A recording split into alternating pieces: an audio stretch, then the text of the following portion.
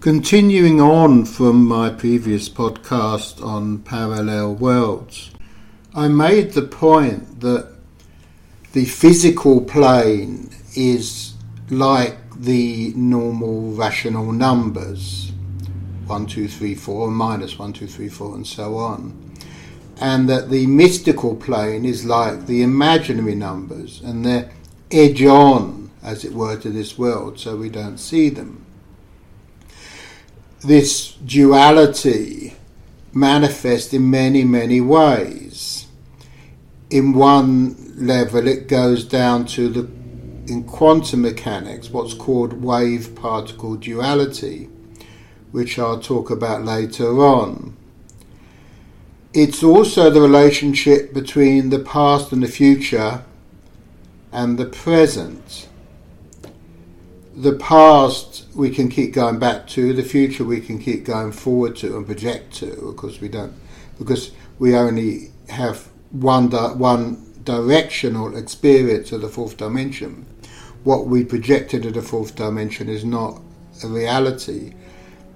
But to be honest with you, when we project back into the past, it's not a reality either, but that's another story.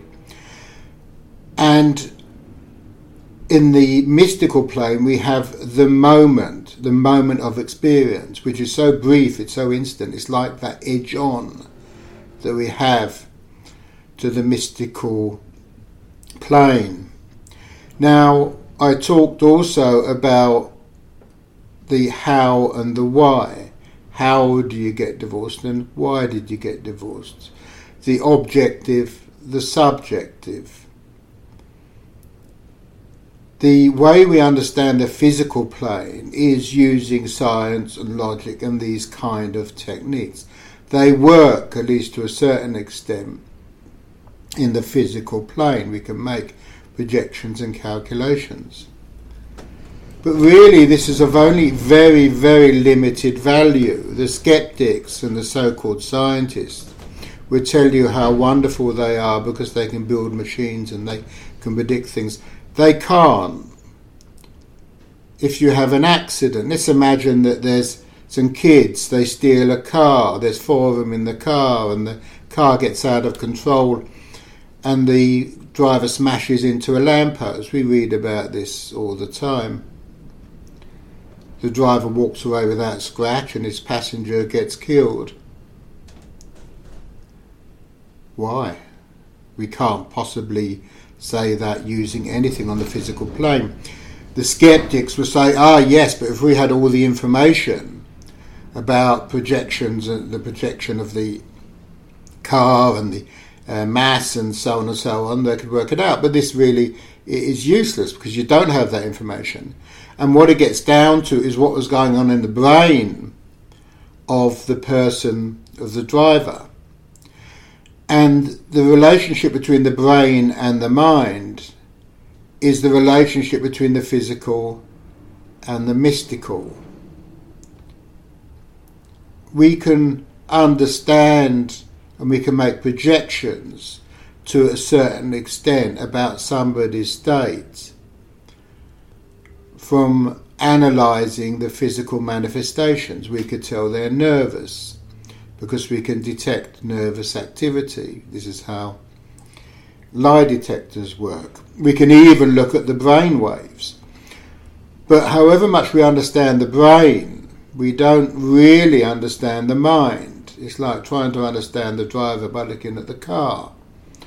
They are fundamentally different things. And I'm going to talk in future podcasts that show that the existence of the mind is actually in a 5th dimension.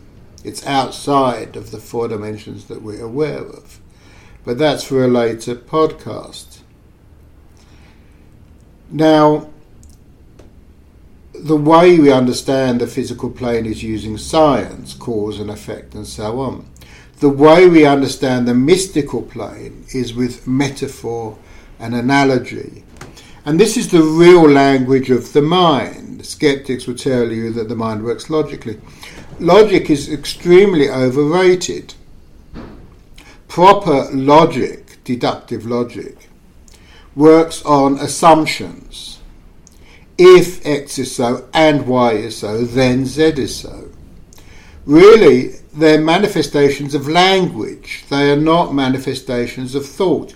You can't work anything new out with logic. You can only reformulate what you already know. It's a grossly overrated way of thinking.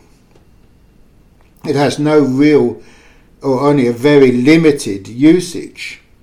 And the usage really is in communication, not in understanding.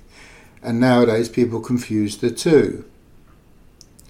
The brain works naturally in the language of metaphor, and this is the language of dreams. Once we understand the language of metaphor, we can, at least to a certain extent, interpret dreams. If we look at the great mystical books, the Quran or the Bible or so on, they're filled with parables and metaphor. Because this is how we really understand. I remember having an online discussion, if we can call it that, with a skeptic, and he was actually quite a senior member of a skeptics organisation, and I made a point using a metaphor, and he came back and he said, well, you can't win an argument using metaphor, which just made me despair at the lack of intelligence of people who purport to have intelligence. He wasn't interested in understanding, he was only interested in winning arguments. What a pointless existence. If you go to many of these skeptic sites, they will tell you how to win arguments, techniques and so on. It's a useless thing. We have to open our minds, and we do that using metaphor and simile. Now, in a previous podcast, I pointed out how going into the past or the future in our minds causes anxiety and depression. In order to overcome this, we have to bring ourselves into this moment, the awareness of the moment. And the awareness of the moment is aligning ourselves with the mystical dimension. It's outside of space and outside of time.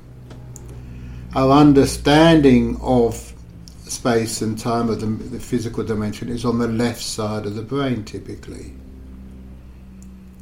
The understanding of the mystical dimension is on the right side of the brain, and I've talked in the past about how stroke to the right side of the brain causes issues.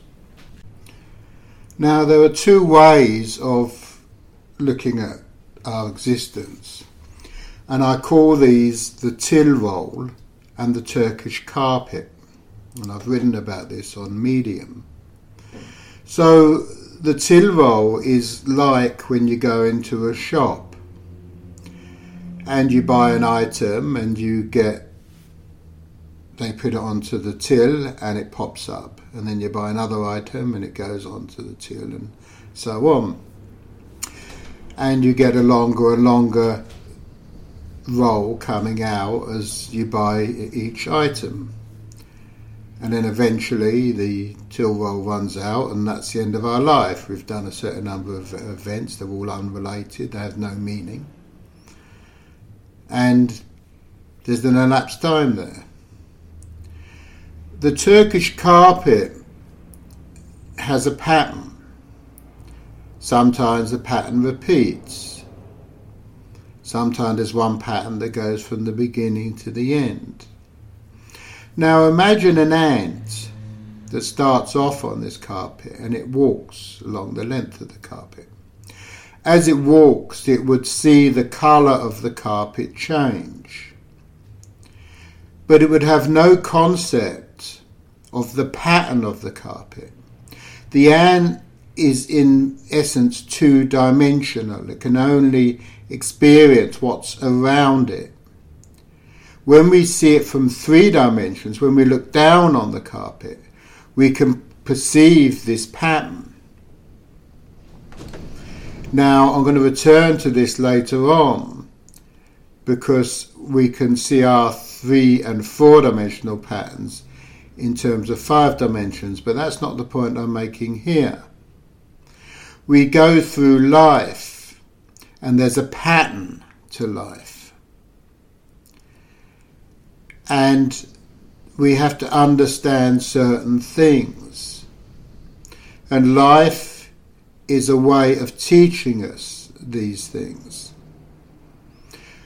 And sometimes people do have the ability, if they have a certain introspection, to step back from things, and they can say, well, I can see why this happened, or I can see why I attracted that towards myself.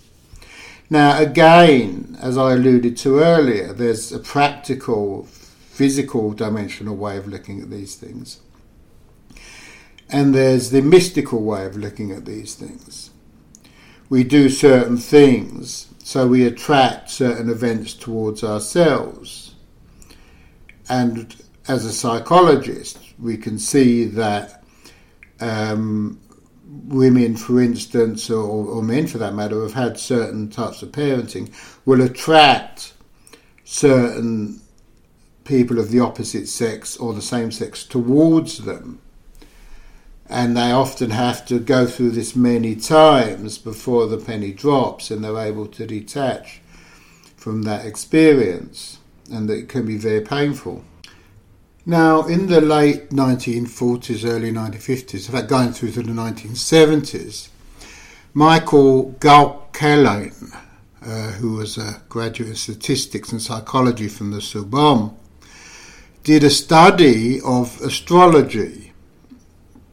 Now, he really set out to disprove astrology because he was a statistician, but what he found was a correlation between Mars and Saturn and certain characteristics of the profession that they were going to become. So, for instance, people who became the top soldiers or the top surgeons, the top doctors, the top athletes and so on, there was correlations between their birth sign and their profession.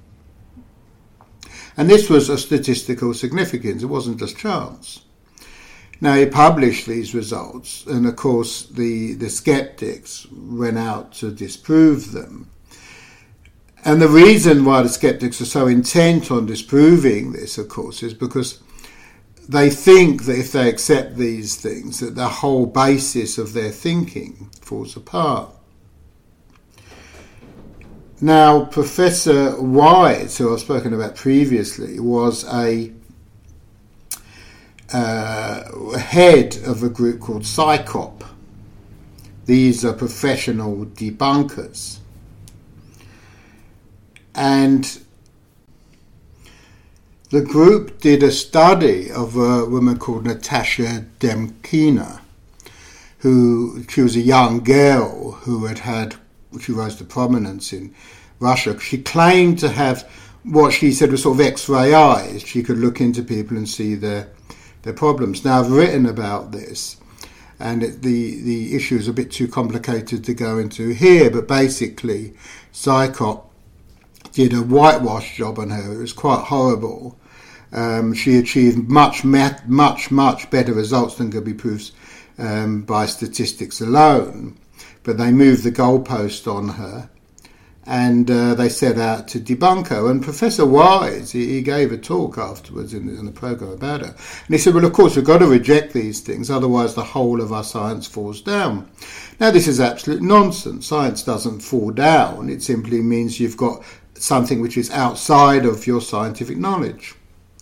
You see, Newton, in the 17th century, devised the laws of gravity, which stood up very well until the early part of the 20th century, when Einstein showed that not that Newton's laws were wrong, but Newton's laws only applied at certain speeds and in certain gravitational forces. And when we move to speeds that approach the speed of light and different gravitational forces, Newton's laws started to fall down. Now it's the same with these things such as Gauquelin and his view of astrology, and Natasha Demkina. They don't disprove science, they simply show that science has certain limitations. But to the skeptic, they only have an instrumental understanding of the world. They follow certain rules. They don't want to step outside those rules or question them. They feel as if the whole basis of their existence starts to fall down. The biggest fear of a skeptic is that he should be shown to be wrong. It's like his foundations of his world fall down. If Gauquelin's work was to be shown to be incomplete, then you would have thought that the scientists would go out and repeat the research with a more updated statistics. But of course they've never done this, because no university is going to investigate astrology. No university really in the West is going to investigate people like Natasha Demkina and so on. They fall outside of the physical realm. But we can understand astrology if we understand it in terms of the patterns. It's not that the position of the planets causes certain outcomes. It's that the position of the planets correlates with certain other events and characteristics of the people who are born at those particular times. It's not cause and effect. It's similarly an analogy and so on. There are signs. Mystics can look at things and they can see signs. They can see how something happens because they saw this sign. And in fact, a lot of intelligent people do this almost naturally.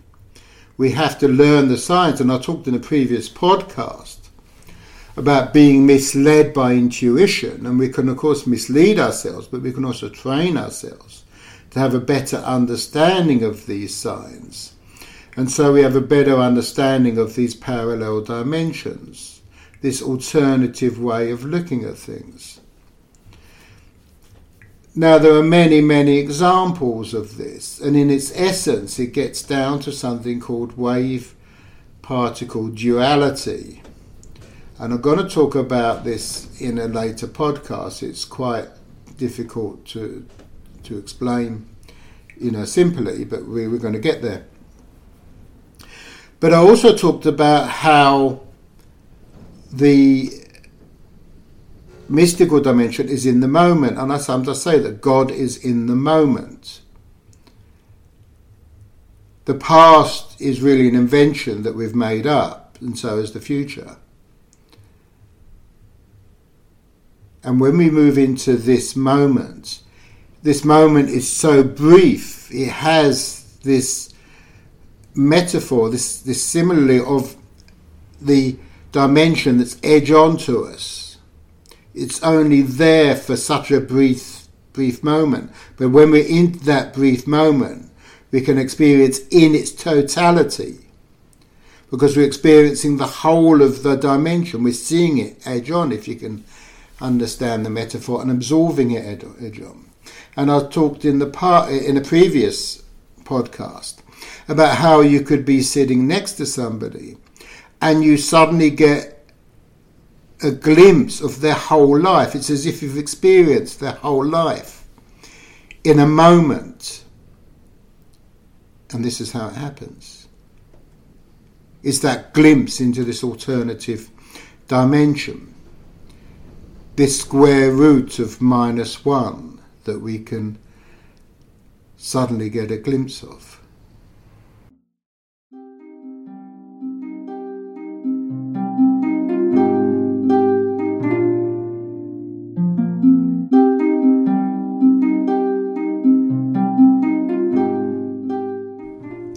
Thank you for listening, You can contact me by email, phil@braham.net. You can visit my website, podcasts.braham.net. I'm on Medium, look me up, Phil Braham. So I look forward to your comments. Thank you.